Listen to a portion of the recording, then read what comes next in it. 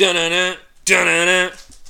All right, I was told we needed some intro music, and that's all I got because I don't have anything else that wouldn't be copyright problems. So, welcome to Season 1, Episode 10, the final episode in Season 1 of the Strength and Power podcast, focusing on strength athletes. And those are athletes that have excelled in multiple disciplines of strength sports. And as I've said before, that's bodybuilding, powerlifting, weightlifting, strongman, Highland Games, CrossFit, kind of whatever fits that mold. So, before we dive into the episode description, as this is the final one, we are going to come back with Season 2 sometime soon. So don't worry, you're not going to have to wait a year, hopefully not very many months. And if you want, there's going to be some polls on the Strength and Power podcast Instagram to help select our new podcast season focus. So make sure you go over to Instagram, follow the podcast at Strength and Power Podcast. Follow the gym at Strength and Power Gym. You can keep up with what's going on right now as we get through this coronavirus mess. So for today's guest, I'm really excited how this episode turned out. We have Elite FTS team member Julia Anto. And if you don't know what Elite FTS team member is, in powerlifting, it is something very highly looked upon, very highly sought after, really hard to be a part of that. So it's really exciting to have her on and to learn from her experiences in the different strength sports. And I felt like I'd known her for a very long time just through our conversation today. Couldn't have thought of a better one to end out this season. So I hope you enjoy it and get a lot out of it. This is Julia Anto. So welcome, Julia. Thank you for joining me on the Strength and Power podcast. Thanks for having me. So if you will, we obviously, with this podcast, I've tried to talk to different strength athletes, and you are the final athlete in my strength athlete season, and that being people who've done multiple disciplines of strength sports, however you want to define that. And you're the final one, and I'm excited because we got another geared powerlifter on the podcast, and that's what it's turned into. This first go-round is a lot of geared powerlifters.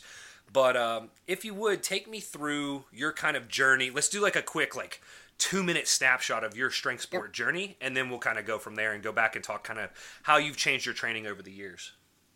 Yeah, I started lifting in high school. In college, I got involved in actual powerlifting, and I'm dating myself. That was back in 2001, 2002. We were, our college team was a USAPL team, so while we used gear, it was like floppy single-ply stuff. So I did that for a couple of years and then gradually evolved into multiply. That's when 2001, 2002 is when I also was introduced to Dave Tate and the guys at Westside, trained out there on and off a little bit. So that was kind of really what sparked the multiply lifting. Multiply lifted from 03 till 2015. So 12 years of multiply, pretty much straight. Didn't do anything other than that. And then 2013, 14, and 15, I went back and forth between bodybuilding and multiply lifting. And then 2015, I kind of hung up my squat suit, so to speak, and have been since then doing mostly raw lifting mixed in with some bodybuilding and physique work. So, okay. Yeah. So awesome. And what's awesome, and I've had a couple other guests on that I love, is I've talked to such a wide realm, and this is really fun, is I've got some kids that are 24 years old that are already well-versed in multiple strength sport disciplines, but I love to hear that you did this over a very extended period of time. And that is one that I've learned to define your strength sport success as a longevity in any discipline of strength sports. So let's go back to the beginning and talk about, you said kind of college is where it really started to take off. Or did you do any sports in high school that led you into this stuff? I did sports. I played volleyball, I ran track, but I had to take a PE course. And after you've done your, basic gym class, I needed to fill credits, and the football coach was having a weightlifting class. So I took that for a couple of years, and that's kind of really where it all started. Okay. So that was the initial. And then where did you go to college where you had an actual team? So I started off at a small school, Anderson University in central Indiana, and that's when I really was reading fitness magazines and kind of started to get introduced to powerlifting. But Ball State University was where we had an actual. That's what I thought. Yeah. I mean, I could name, we had, if you're familiar, Mike Robertson, we had Matt Wenning, we had a couple other guys that were on our team at that time. So I was really fortunate enough at that time to be brought up with, some pretty smart individuals. Justin Cecil, who was the guy who was running our program at the time. So when I transferred schools there, I was going for exercise science, and I was like, oh, that's cool. They have a powerlifting team. I'll join. And that's Ball State is one of those, for people that don't know, Ball State is one of those, like, one of the powerhouses in exercise science / powerlifting fields. It's been that way for forever. We had a guy, I went to Appalachian State, and I don't know if you possibly knew Pat Schaefer. He was probably a little after your time. Pat, 308-pound geared powerlifter, comes from Ball State down to App State. So I trained with Pat. He was part of the group that I started learning from back then as well. Okay. So kind of fun to see the connections there. So in college, you said Justin Cecil was running your programming. Obviously USAPL, you dabbled in gear, or what was training like back then when you first learning to get into this? Was it like a linear periodization standpoint, or was it, how often did you put on some sort of gear, as we talked about, something loose? Right. It was single ply back then. It was closed back shirts, single ply stuff. If you're familiar with gear, it was like basic floppy stuff that really didn't give a lot of carryover. I wish I would have taken more note on our actual training, programming, and style. I was 20 years old. I didn't realize how long I was going to be in this sport. Mm-hmm. So, but it was more of a linear style. We would get into our gear probably the last 2 months before a meet. So most of our training was done, to get stronger, obviously raw. And then, but every week when we were, getting closer to a meet, we would put our shirts on, we would put our squat suit on. And that was really all we had back then. Okay. How did you feel? And then you started all right. And then I'm going to hold this question. I want to hear the next part is, so after Ball State, you were kind of introduced to Dave Tate Westside. Tell me about Westside. How would you, all right, and for those that don't know Julia, they'll have to go scope you out on Instagram or something like that. You are not a very large woman. No. Like, what do you weigh right now? You are a smaller figured woman.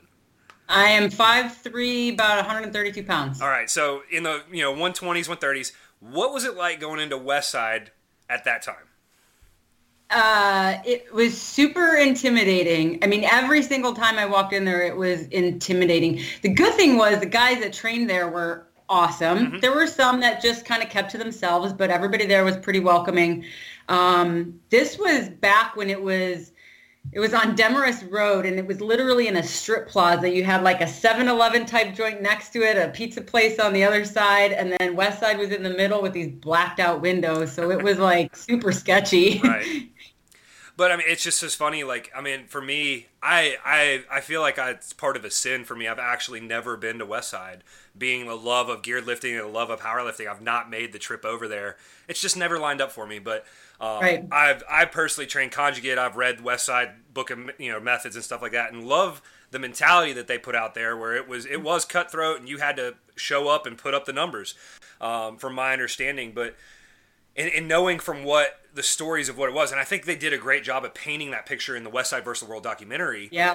It would be something that you'd never expect a 130-pound female to go in there and train. So, what was training like there? Was it different for you? Did they give you any slack? Did they give you any shit about being a 130-pound female going in there?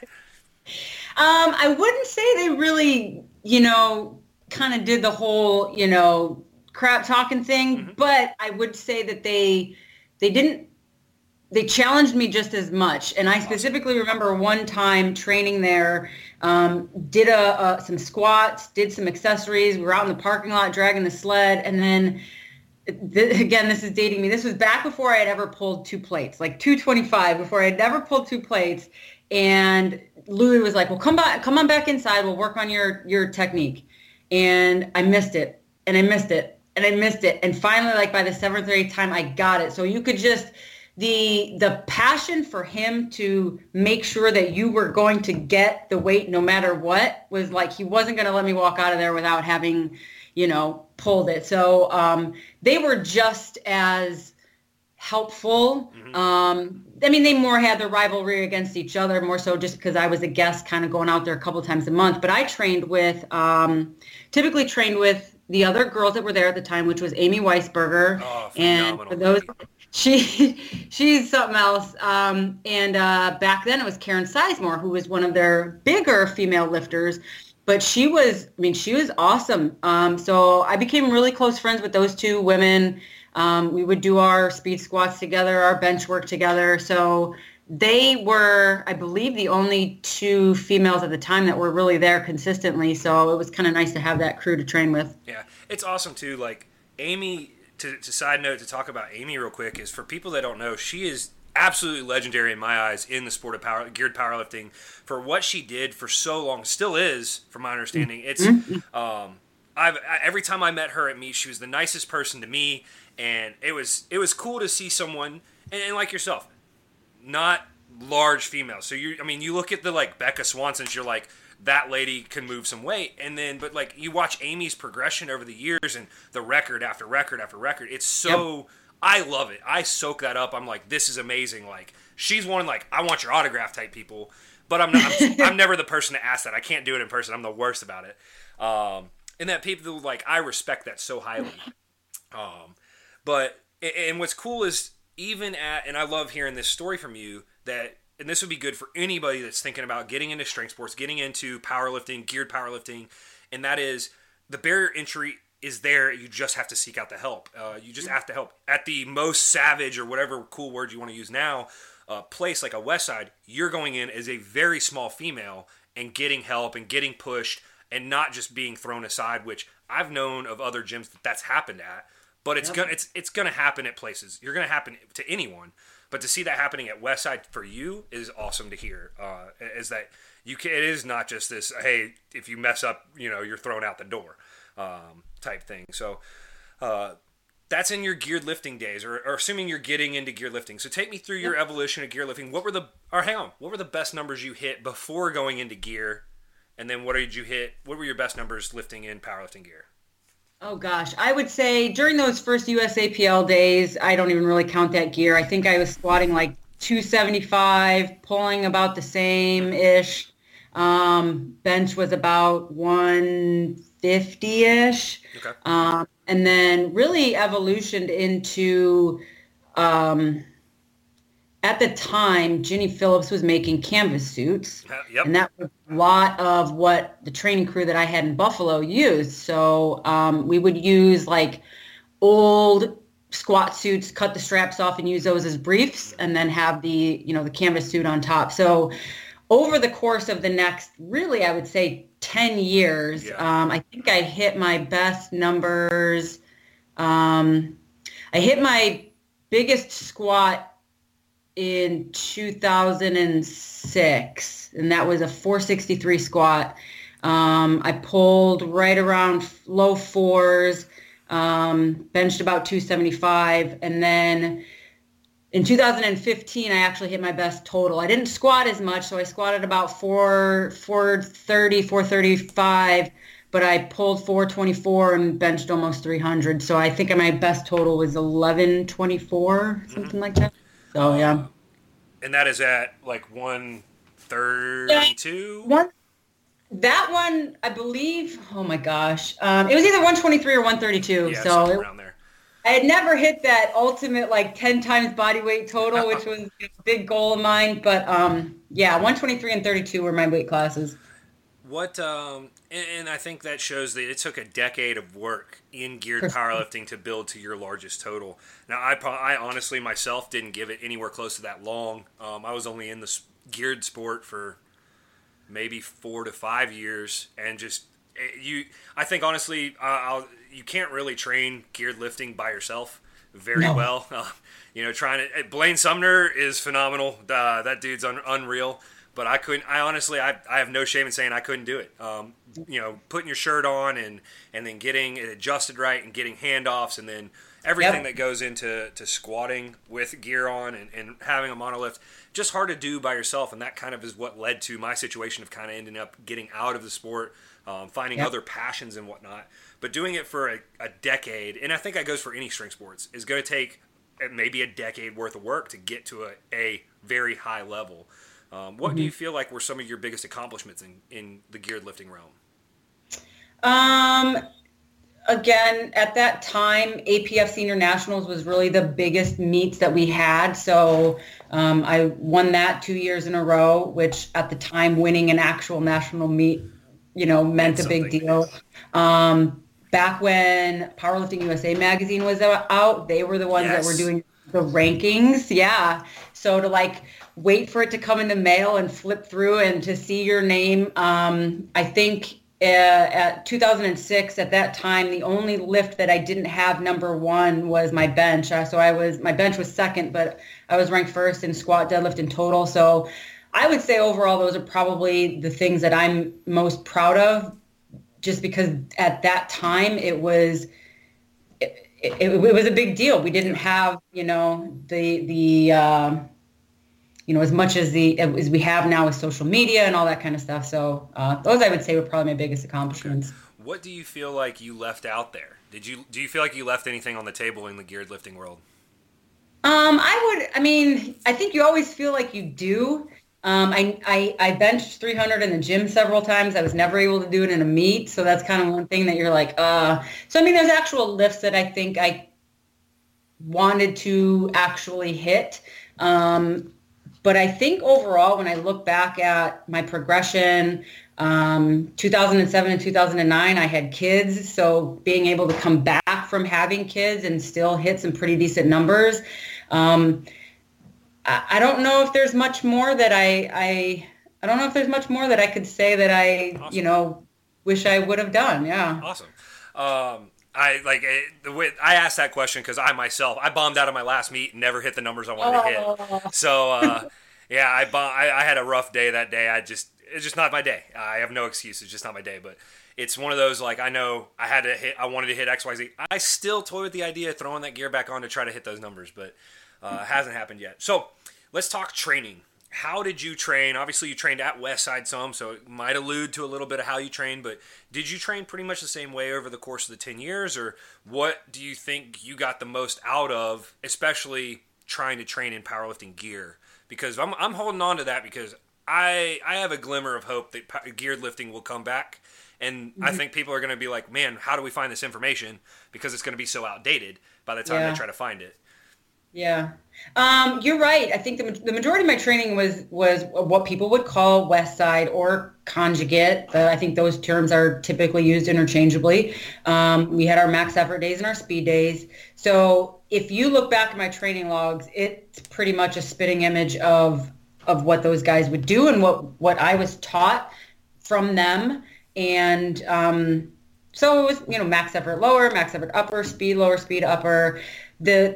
I think looking back, I learned towards the latter end of my career that especially bench, I needed to get in my bench shirt just a little more often than most people. Certainly squat suits and all that take practice, but I feel like the bench shirt is something that's really difficult. And so I would kind of train, every other week with that leading up to a meet. That helped me kind of feel a little bit more comfortable with the weight in my hands. But it was pretty much like 3-week waves for, dynamic work, deload, 3-week waves, and started really typically meet prepping, quote unquote, about 12 weeks out from a meet and just cycled it every 3 weeks. Now, here's a fun question that just reminded me. I'm going to ask this one. I haven't asked this one yet, and this just sparked. What is your favorite and least favorite variation for max effort work in each lift? And there's some that I hate, and some that I absolutely love. So it's a fun one. I love using the giant camber bar for squats, even though it's the one that I probably suck at the most. But I love doing giant camber bar with a ton of heavy chain. That's an example for me that I love.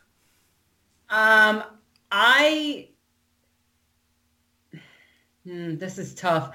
I would probably say that I love pulling for max effort work, pulling against bands or chains. Yeah.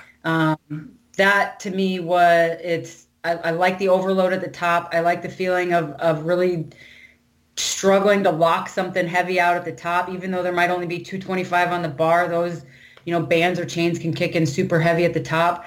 Squat variations, I would say, I like the safety squat bar. I tend to, when it hits me hard and I'll fail really fast. My least favorite, I would probably say, we didn't do this a lot, but front squats, I could never do those ever again, and I would totally be okay with that. And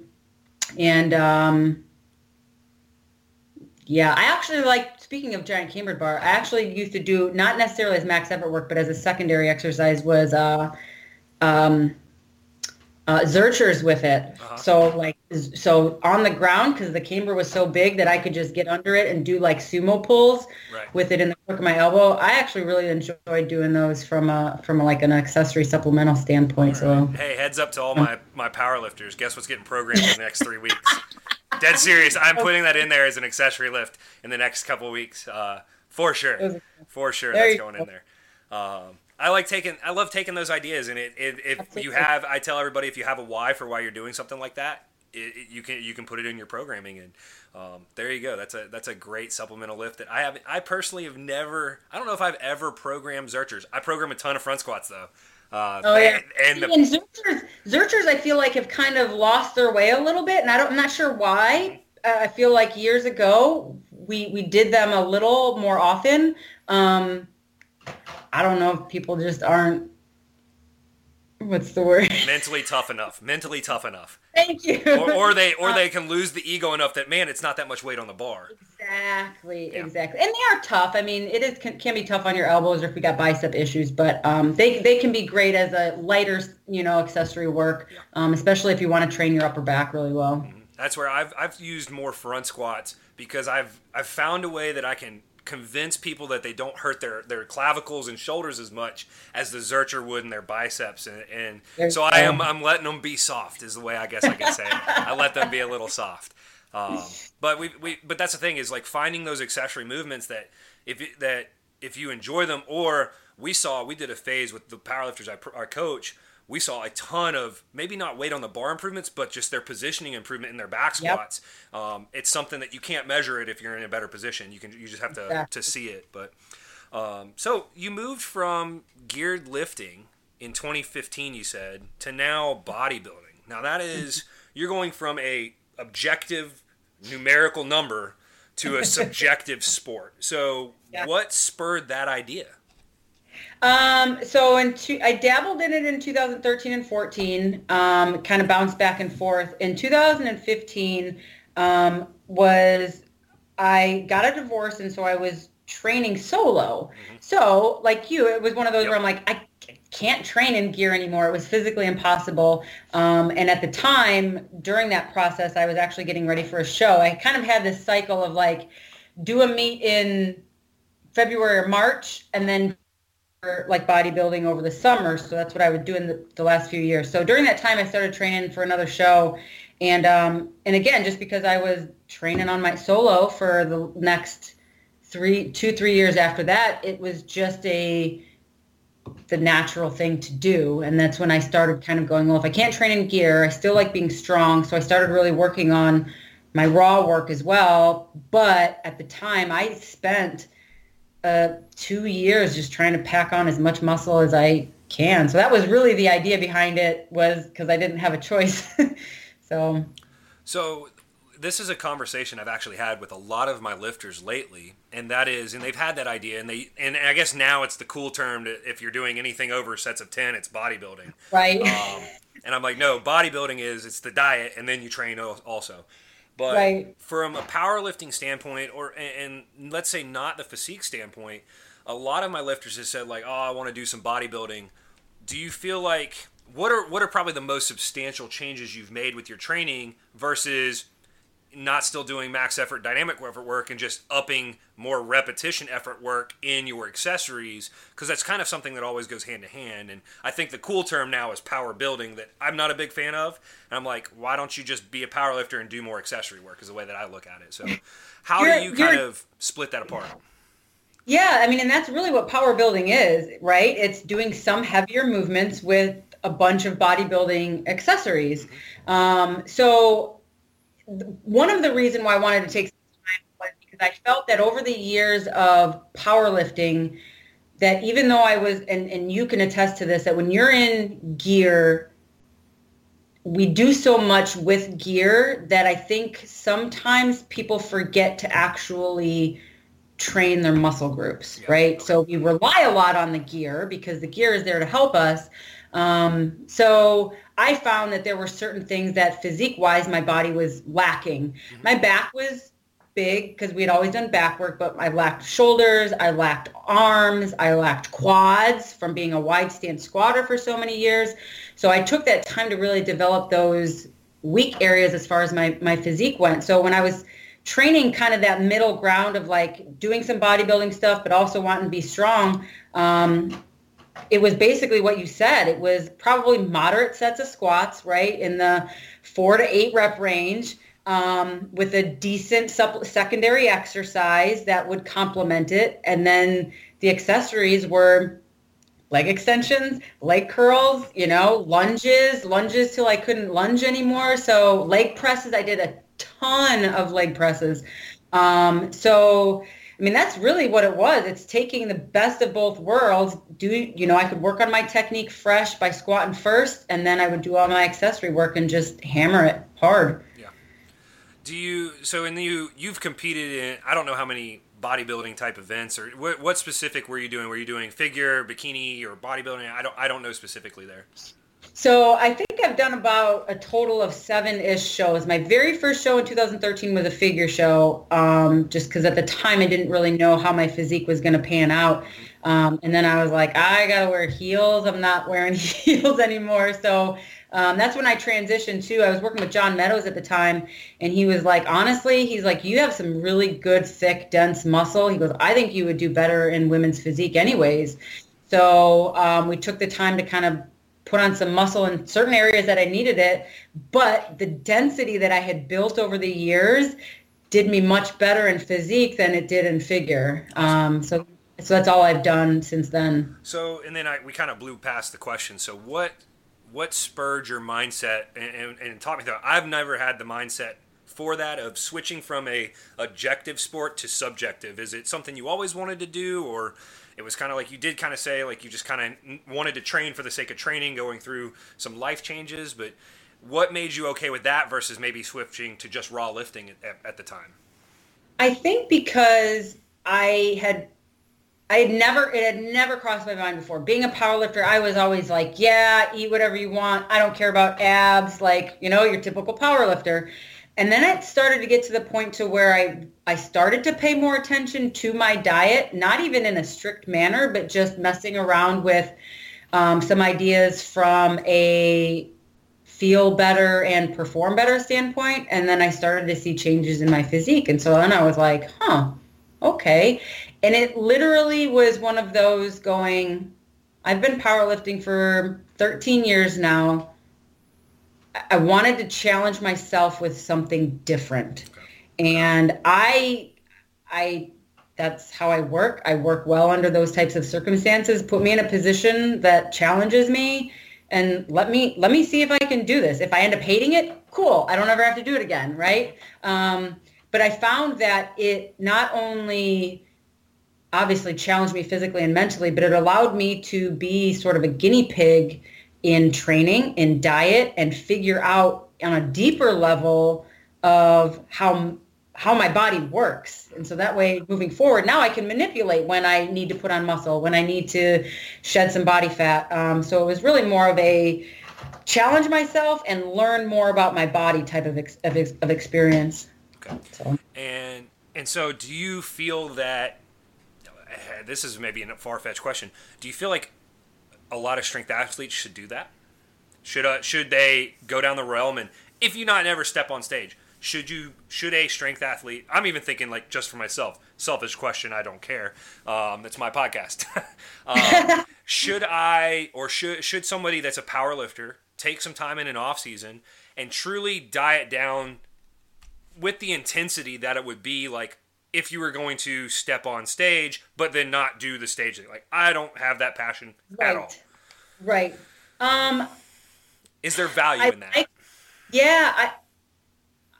I think there is, and there obviously could be people that disagree with me. Here's my thought process. Okay. And I had just had a client who is into Olympic lifting, and she wanted to switch gears and do some, power building for a while and work on. And she said, I want to pretend like I'm getting on stage, but not really getting on stage.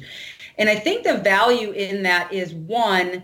And maybe not even being 100% strict like a bodybuilder. Maybe you go 85, 90%. And I guarantee for most powerlifters, 90% of the way is going to be pretty darn good. What I found the value in doing that was it allowed me to see, and maybe people don't care from a physique standpoint, but you can see where from your physique, what musculature might be lacking, which again, if you don't care what it looks like, that's fine. But will that give you insight into your training of, shoot, if I have zero hamstring development, maybe I need to develop more hamstring. Maybe I need to do more hamstring work. Maybe I need better exercises. Maybe I'm not using my hamstrings when I squat. So can it help you understand your actual strength sport better just by seeing where you might be lacking from a physique standpoint, if that makes sense? Absolutely. That was the value I found from it initially. And with clients that I train, I think it's helpful for them as well.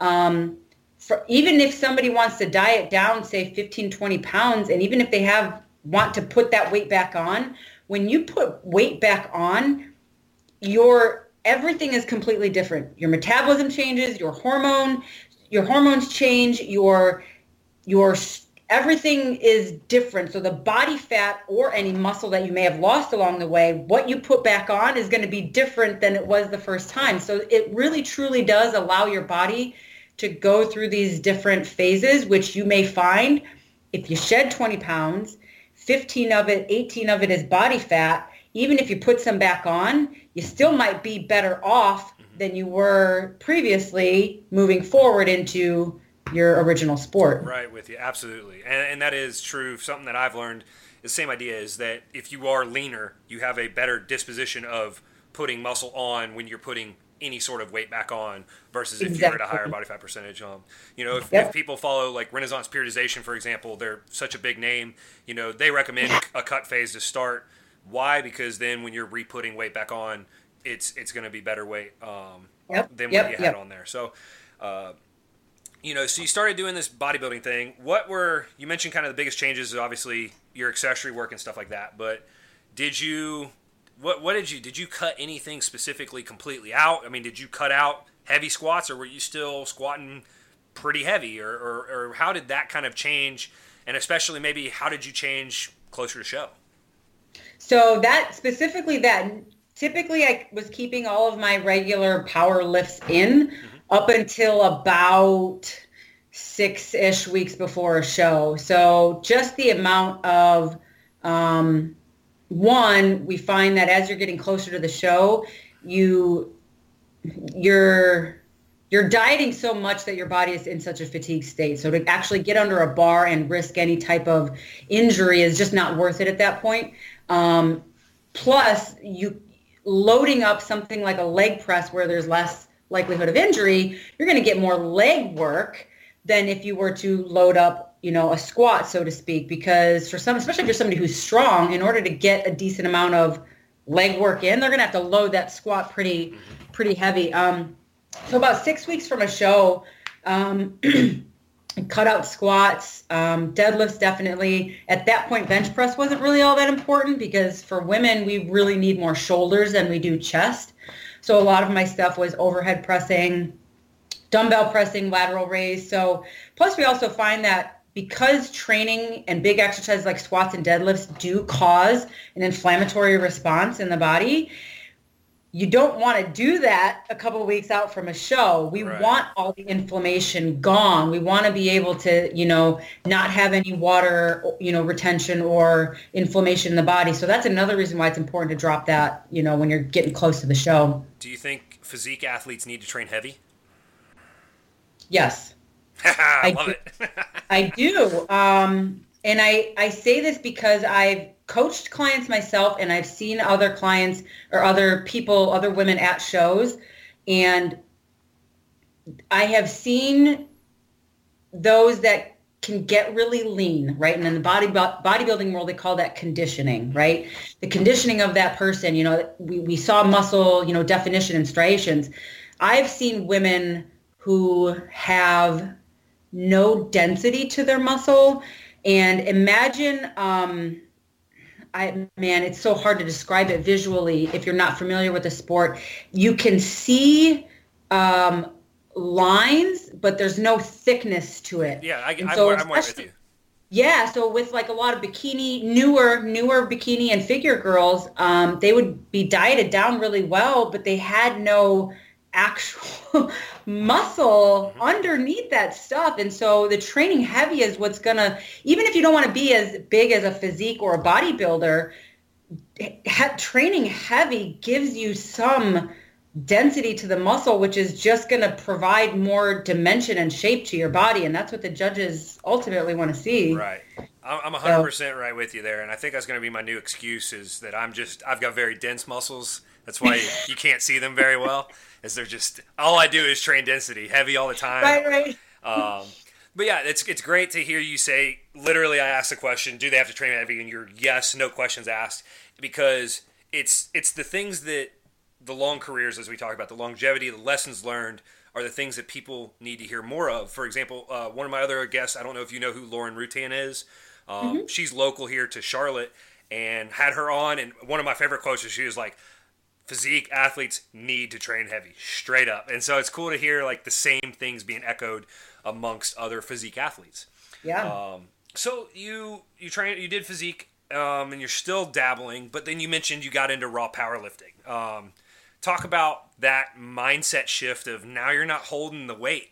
It's not the same weight in your hands and the same weight on your back as you were when you're gear lifting. What sparked that? You said life changes helped that, but why not the gear again? To be honest, part of it was the life changes, and part of it was I didn't want to spend 4 hours in the gym anymore. All right.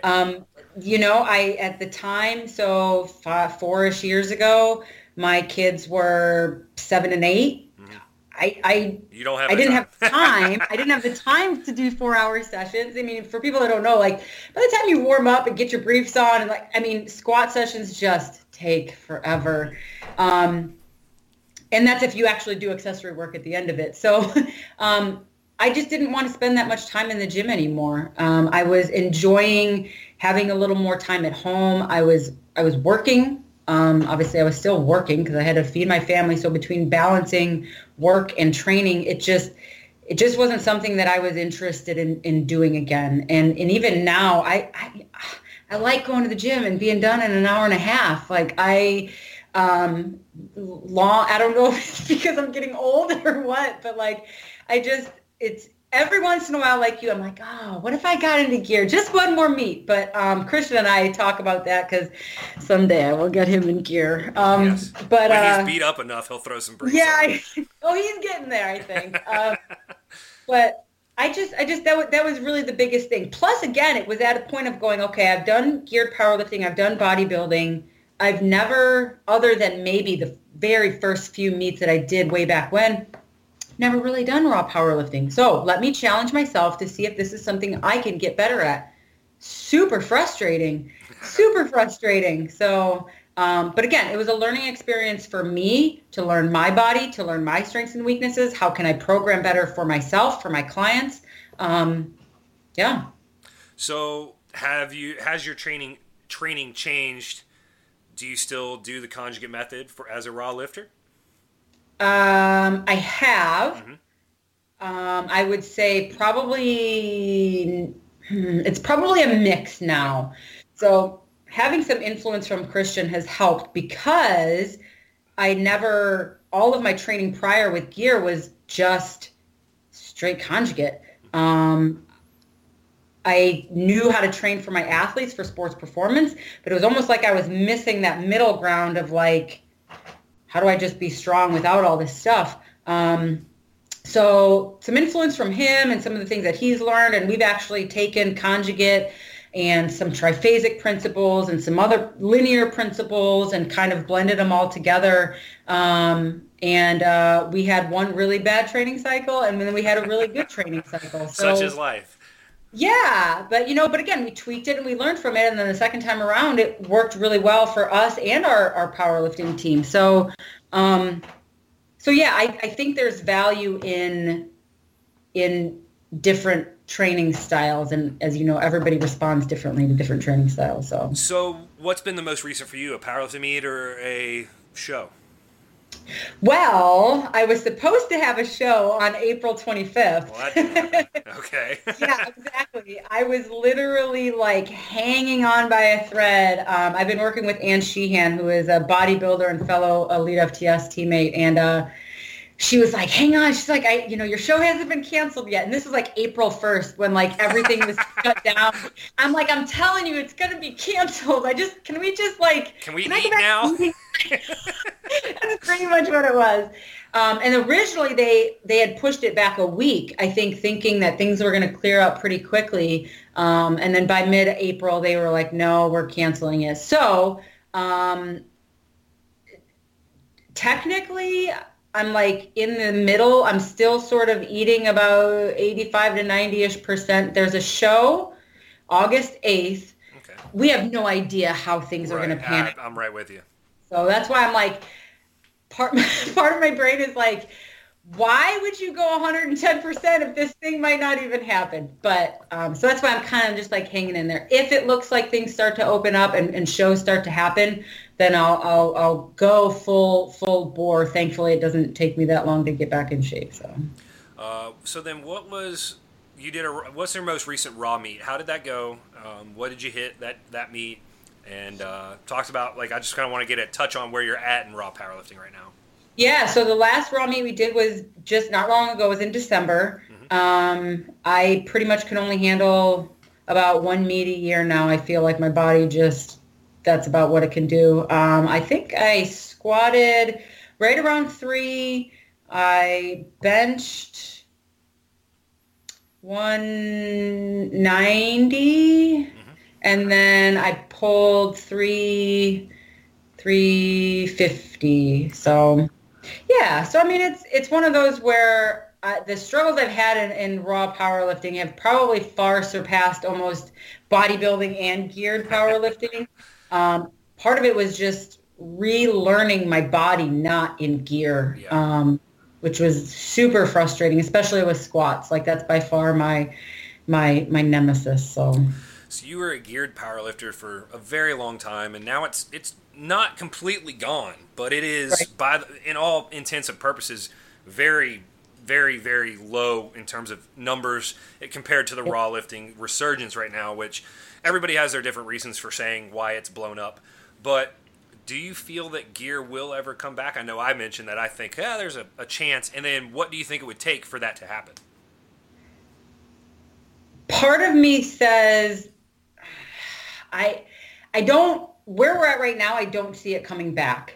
Mm-hmm. However, I feel like a lot of our sports and things in life, right? Everything was so far swung over here to all gear. It swung so far to all raw, mm-hmm, that I think it's going to start, trends tell us that it'll start to swing back a little bit. Yeah. I think what it might take is, and here's the hard part, is because the geared lifters from our day and age are getting older.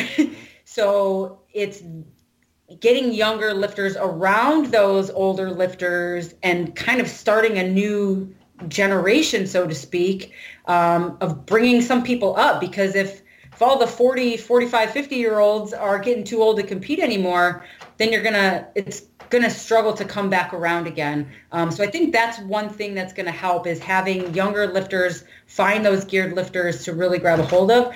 The other thing that might happen is if these really strong raw guys decide to, slap on some, squat suit and start competing, those popular raw guys might help bring some awareness to it. But again, that's going to take those guys to take the initiative to, do some geared work. Yeah, I think you're right on with the popularity thing, especially with social media today. It's so easily accessible.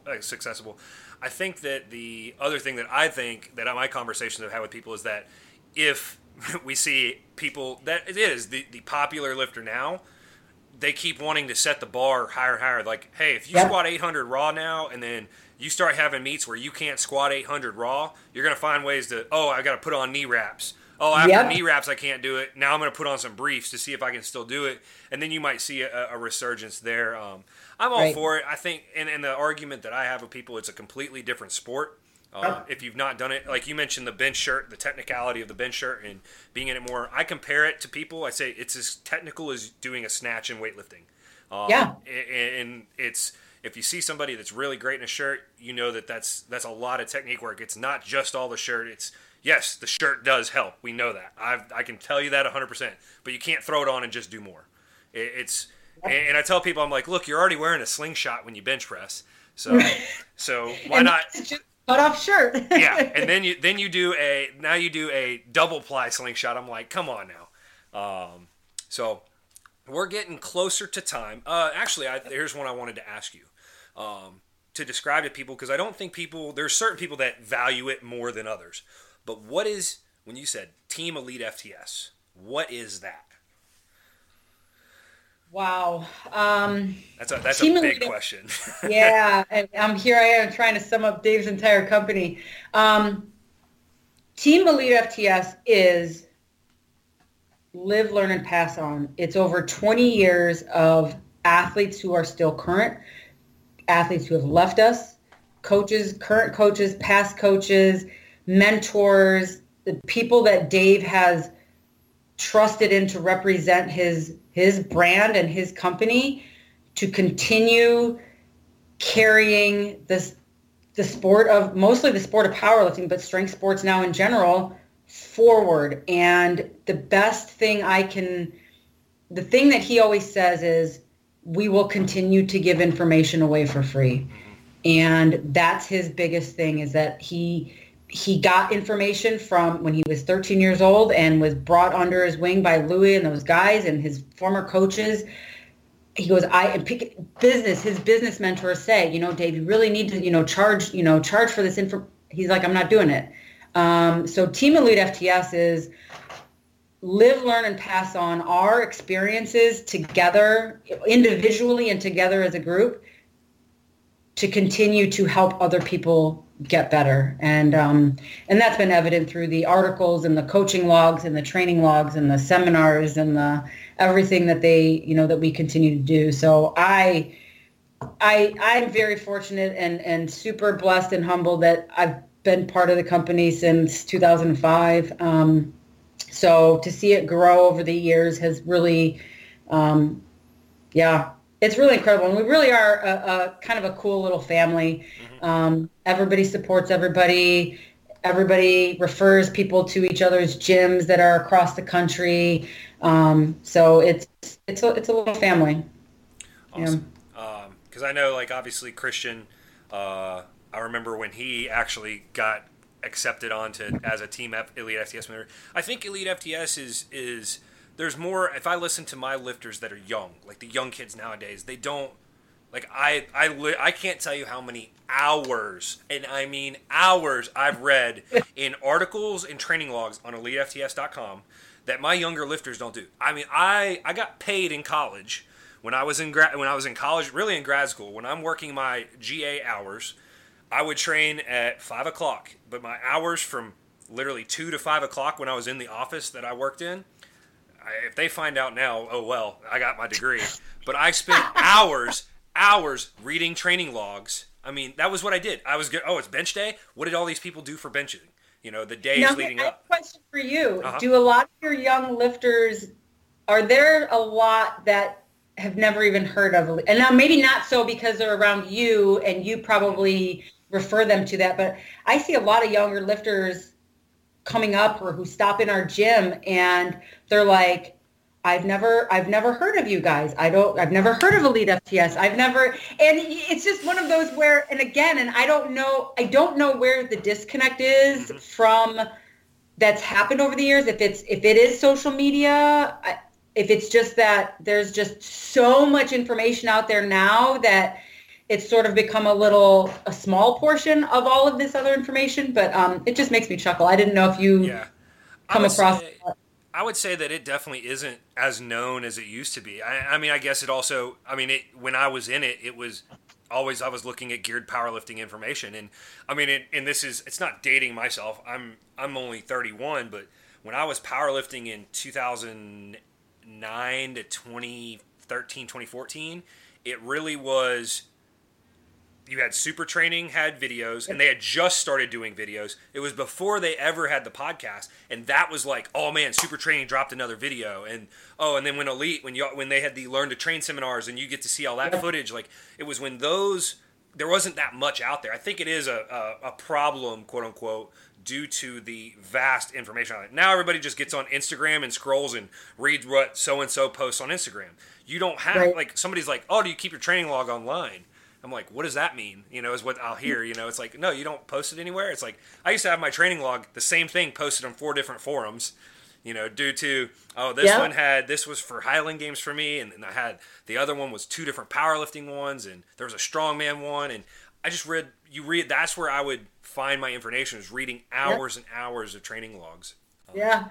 So it's something different. So we're closing up on time. So I want to ask you a couple questions. And the first one, before the next ones are going to be more the quick I call them lightning round. I stole this from a couple other podcasts.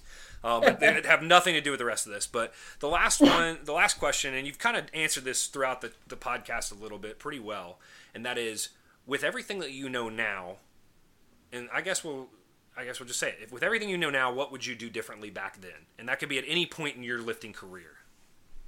I would say 2 things. During those geared phases, I would be a little more balanced, meaning I did my accessory work. I was actually really good at doing accessory work, but just being a little more balanced of making sure that my raw technique was not always the same as my geared technique. I had to fix a lot of bad habits, coming out of gear. But also I would say the biggest thing that I learned that I started to pay attention to was my nutrition and how much that was actually affecting my performance. I can't tell you how many times I would cut weight, make weight, and then refeed on crap and then not perform well. So really paying attention to what foods sit well with me. Pre and post workout, like John Meadows introduced me just to the simple fact of like making sure that pre and post workout nutrition was super on point. Where again, 15 years ago, we didn't care about that kind of stuff. So those are the 2 big things I would probably go back and fix if I had to. Okay, awesome. Well, that kind of wraps up the real meat of our discussion. So the lightning round questions are the fun ones that really don't respond to anything or relate to this that much. And the first one, because I am a beer lover, what is your favorite beer? I'll have to beer. I only drink what Christian and he's a bourbon guy, okay, but he gets. Then do you have a favorite bourbon? So I do. Well, he drinks a lot of Woodford, which I like. And then I've had 3 Roses, which was one of my favorites. Well, so. I've got a couple friends at the gym now that are big into bourbon. And if they listen to this, one of the guys I had on the podcast, they are ridiculous. Like, they spend way too much money on bourbon. It's ridiculous. But so I've learned a lot by drinking free bourbon is what it's come down to. There you go. But okay, what is your favorite go-to cheat meal? It's got to be ice cream. Ice cream. Pizza or ice cream. For sure. Any specifics there? Pizza, we usually do sausage, pepperoni. Ice cream, something that's got like cookie dough chunks or brownie chunks or. All right. Yeah. So this is bringing Those out would be this question brings out the fat kid in everyone, and I love it. I know, Especially right? they're all strength athletes. It's great. Now, so you said pizza, and I gotta go on a little tangent. Has Christian ever told you about X Line's best pizza in town from Memphis? Yeah, we Good. actually went and ate there. Oh, So, all right, yeah. awesome. So that's obviously my family's restaurant. My brother runs it now Yep. down there. So Yep. hell yeah, that's awesome. It's spreading. It's We spreading. we got to sample the dessert pizzas that he was trying out before we left. Oh man, Yeah. I had that s'mores pizza twice while I was there for a month. It's so good. I was there So for a good. month working basically because my gym was shut down. He goes, "Hey, you want to come work?" I was like, "Yep, I'll be there in 2 days." So, That's awesome. what has been your favorite competition you've ever done? Oh boy. Favorite competition. I would probably say I'll go bodybuilding and powerlifting. I would probably say there's a bodybuilding show here in Chicago called Wings of Strength. That was probably my favorite bodybuilding show. Powerlifting, I'm probably going to have to go with 2006 APF Senior Nationals was in Las Vegas. Okay. And that was a fun meet to do. Okay, and that kind of goes hand in hand with the next one, and that is, where's the favorite place you've ever traveled for a competition? So I got lucky and I got to do Highland Games in the country of Hungary, but we got to vacation in Italy afterwards. So obviously my favorite nice. place to go. I think that it is good to obviously train and compete close to home. It reduces variables. But Absolutely. traveling, it's an experience. Life is not about lifting. You're not going to make a lot of money doing this. You might make money coaching people, but you're not going to make a lot of money lifting. So you got to enjoy the trip as well. Do you have any specific memories there? So I did not compete, but in 2018, Christian did a meet in Asheville, North Carolina. Oh, And we road tripped it from Memphis out there, and really just like the town of Asheville. It was a nice little place. Wait a minute. 2008? 18. 18. Okay. I was going to say 2008. Yeah. Wait a minute. 2018. Not far from me. And 2018. It had to be. Where was it at? Was it at Biltmore Fitness? No. No, it was. I don't know. I don't know where it was at. Okay. I'll have to go back and look. I know Joey Smith was running the meet, so I'm not sure who. Oh, then I know, man, do I know Joey Smith? Yeah, I've known Joey Smith a long time Yeah. too. Okay. There's a name. He's in Nebo, but Yes, yeah. Okay. All right. Well, I think we're gonna wrap it up there, Julia. First, tell Christian I said hello. I chat with him on and off through social media every once in a while, but I need to have longer conversations with that guy. But thank you so much. This was wonderful. I feel like I've known you for way longer than this conversation has really gone. Right? But I really appreciate you taking the Thanks for having time. No, and this was great, and I'm going to be excited to really share this with people, and I'll make sure that social media and stuff like that, I'll tag you and share it with you, and I'll let you know. I'll try to get it out probably tonight or tomorrow. Sounds good. Thanks, Justin. Thank Appreciate you it. so much. Have a good day. Bye-bye.